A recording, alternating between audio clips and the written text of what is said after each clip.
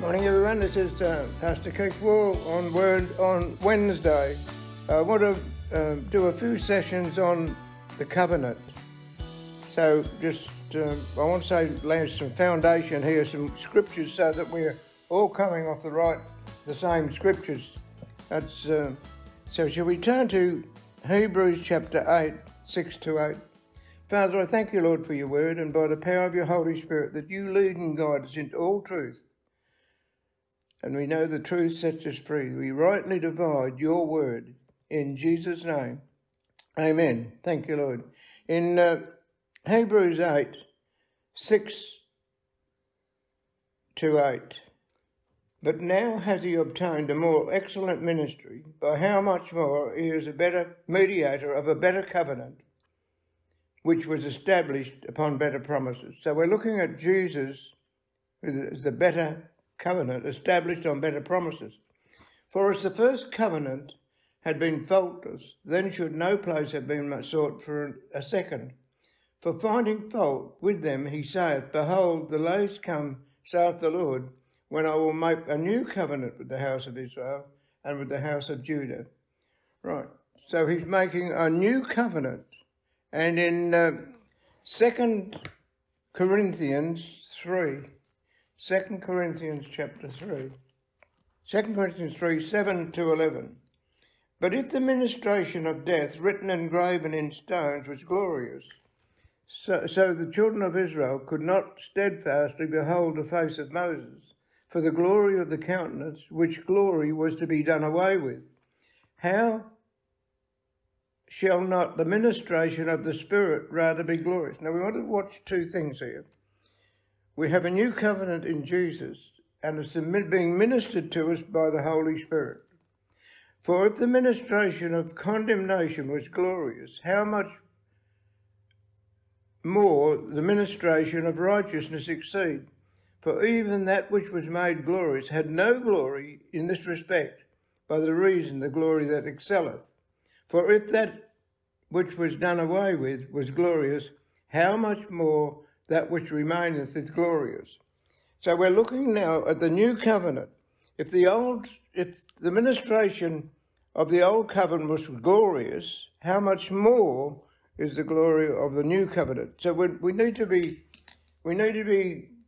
rightly dividing this, so that you're establishing a foundation for what you believe. We are not looking at the old covenant that has been done away with, but at a new covenant. In Ephesians chapter 2, Ephesians 2, 11 and 12. Now that we were just talking about the Jewish nation. Now we're talking about the Gentiles. Wherefore, remember that you being times past Gentiles in the flesh, who are called uncircumcision by that which is called circumcision in the flesh, made with hands, that at that time you were without Christ, being aliens from the commonwealth of Israel, and strangers from the covenant of promise, having no hope and without God in the world. Right. So there was no covenant for the Gentiles. We had no rights to the Jewish covenants. If you remember the woman of Canaan that came to Jesus and wanted her daughter delivered, Jesus said it's not fit to give the children's bread to dogs.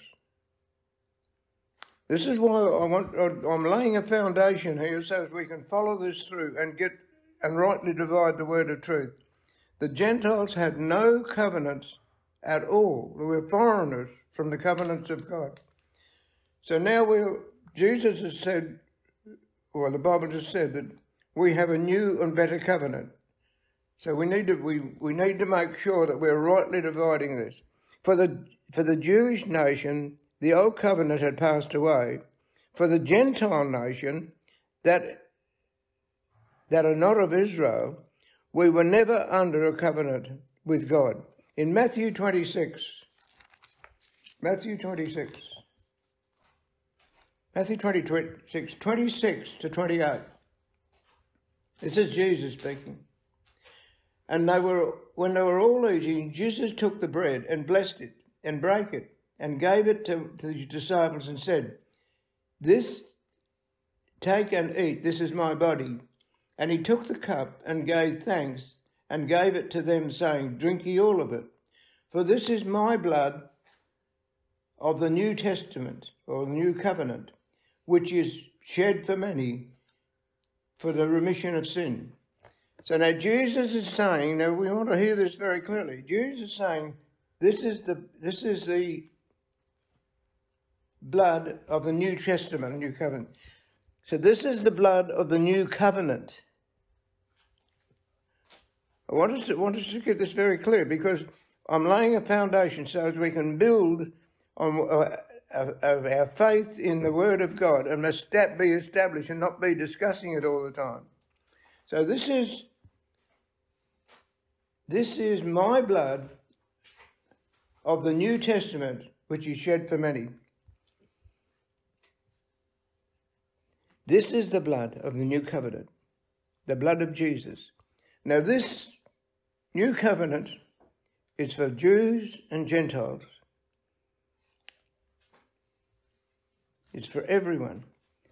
But the point is that if you're not coming off the Word of God, you could go on some other transit. In Acts chapter 12, Acts chapter 4, verse 12. Acts 4, verse 12. Neither is there salvation in any other, for there is no other name under heaven given among men where we must be saved. So emphatically, we've got to see it's the name of Jesus and what he done at Calvary that brings us all into the kingdom of God as we accept him. But it's only through Jesus. The Gentiles never had a covenant. The Jews' covenant is done away with. But there's a new and better covenant for all of us. And in Hebrews chapter 9, Hebrews 9:22. And almost all things are by the law purged with blood. Without the shedding of blood, there's no remission. We have to acknowledge now, I'm laying a foundation. We have to acknowledge that it's only through the sacrifice and the blood of Jesus Christ that we have a right to the new and better covenant. And that's for all nations. All nations. So I'm going to... And follow this. Don't just take my word for this. Follow this in the Word of God yourself. So as you're establishing this, because if we lose the understanding of the new covenant, you will be going backwards and forwards. This is a new and better covenant based on better promises.